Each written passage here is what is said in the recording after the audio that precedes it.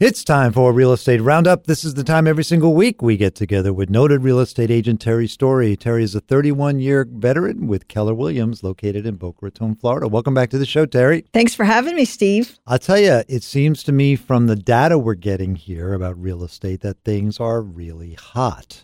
Hot. Yes, they are. You know, the new home sales jumped almost 17% in December. New home sales. Yes. Not new home sales, new Housing home starts, which is construction. That's housing good. construction. Yeah. So that's awesome news. And we've talked about it for a long time. I know. Those developers don't know what they're doing because they didn't listen to us. I know. I don't know why they didn't More listen. housing. We need more housing. inventory. That's right. Exactly. We should do but a 17%, protest. that is huge. That is big numbers. I know. That's exciting stuff. And if you look at it by region, Steve, the Northeast is up 25%. Okay. Wow. With new construction, 37% in the Midwest, about 20% in the West. And then I don't know what goes on in the South. They're only at 9%. What do you think? I don't know. Maybe we have enough construction. Maybe we're running out of land or something. I think it's, we have just swampland left in the South. Those darn ecologists. But you're thinking everybody wants to come to the South. Why aren't we building more houses in the South? I know. I don't know. Maybe they want to keep prices high. Maybe it's a big conspiracy. All right. Well, very good. So things are really hot. I mean, the economy is doing well. I think the economy added 2 million jobs last year. Wow. I just read. So there's a lot of people with money in their pockets and forever mobile, wanting to move up in the world, having children, downsizing, silver tsunami folks who will be moving out of their homes at some point in time. So there's a lot of activity on the rise. Money is cheap. Money is cheap. Yes, it is. And plentiful. Readily available. I know. So this is a good time in the Absolutely. economy. Stock markets at record highs. That's great. Okay. So, and home prices they've risen. They're rising. But not ridiculously, right? No. In the 3 to 5% range. Correct. Okay. Yep. Very cool. So let's have some fun here. Let's take a look at some predictions that were made 10 years ago by notable realtors. And then let's take a gander at the predictions for 10 years from now to see what the real estate market may have in its pocket. Sounds good. Looking back to 2010, and I'm going to tell you about these, and you're going to tell me whether you think they were true or not. There was a project called 2020 Re-Envision where they asked all of these realtors what they thought was going to happen in the next 10 years, and this was in 2010. So number one was that commissions would go to a flat fee. Now, describe a flat fee versus the way a traditional fee works. Yeah, so basically what they were looking to do is there are companies out there that wanted to control everything, control the closing, control all the steps, and basically they would be paying people, agents, to just open doors. So it'd be more of a flat fee type situation or like a la carte.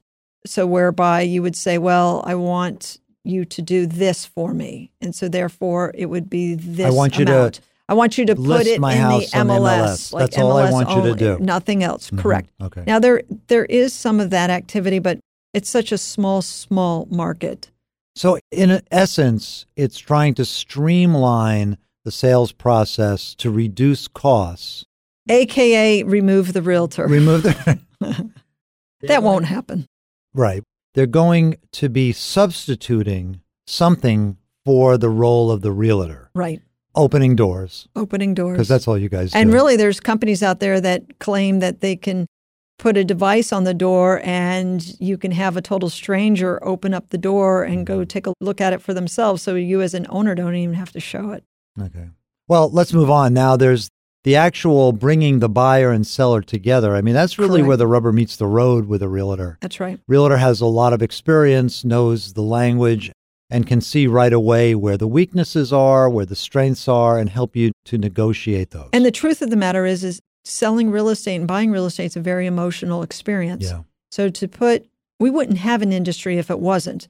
You need a middleman to bridge the two together. And I think people like dealing with people. They don't really want to deal with a robot or some kind of a device. Right. Not with this. It's too personal and too expensive. Not certain generations. Right. Maybe younger generations will at some point. All right. Number two, they expected technology changes.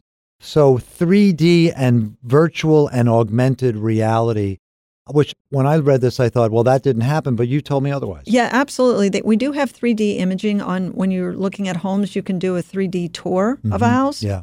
Actually, it makes me sick when I watch them. They make physically sick. But you go to a boat all the time, don't you? I can boat, but I just can't watch that 3D. It moves around too much. Okay. And then the augmented reality, that's what we call virtual staging. So we can take a home that's empty and place furniture in it. Because, Steve, a lot of people can't visualize what it's supposed to look like. I'm raising my hand on that one. You know, when you buy carpet and they give you a swatch and you're supposed to hold it up into the corner. Yep. I don't see anything. I can't see.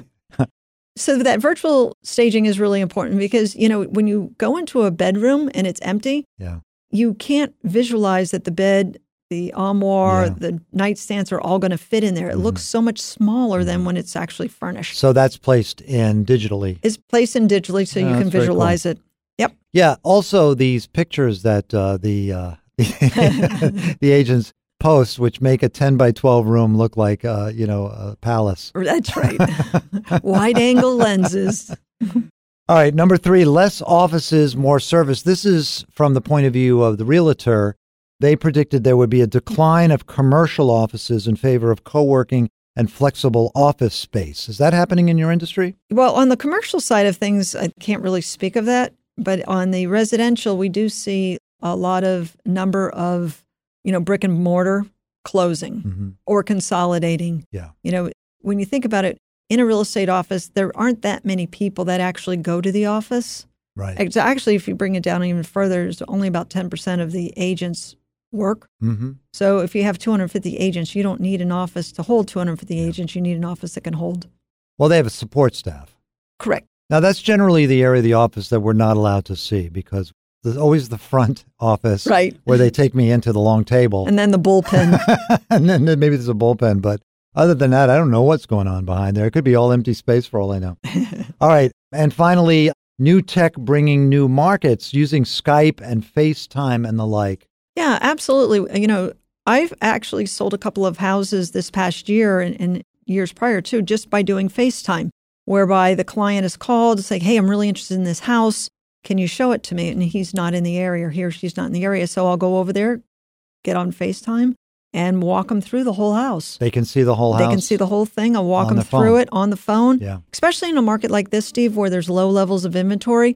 And the client is familiar with their area. They're not doing it totally random. Let's say they're buying a condo. They're familiar with the building. A unit becomes available. That's a quick and easy way for them to see it and be able to put a bid on it. And houses have a bit of a ubiquitousness to them. In other words, there's similar features mostly, with just some custom changes and the like. So they can see the differentials, right? Because they know that the bones are going to be basically the same. Right. Something like that. Yep. All right. Well, we are out of time. As always, Terry Story, a 31-year veteran with Keller Williams, located in Boca Raton, Florida. And she can be found at terrystory.com. Thanks, Terry. Thanks for having me, Steve.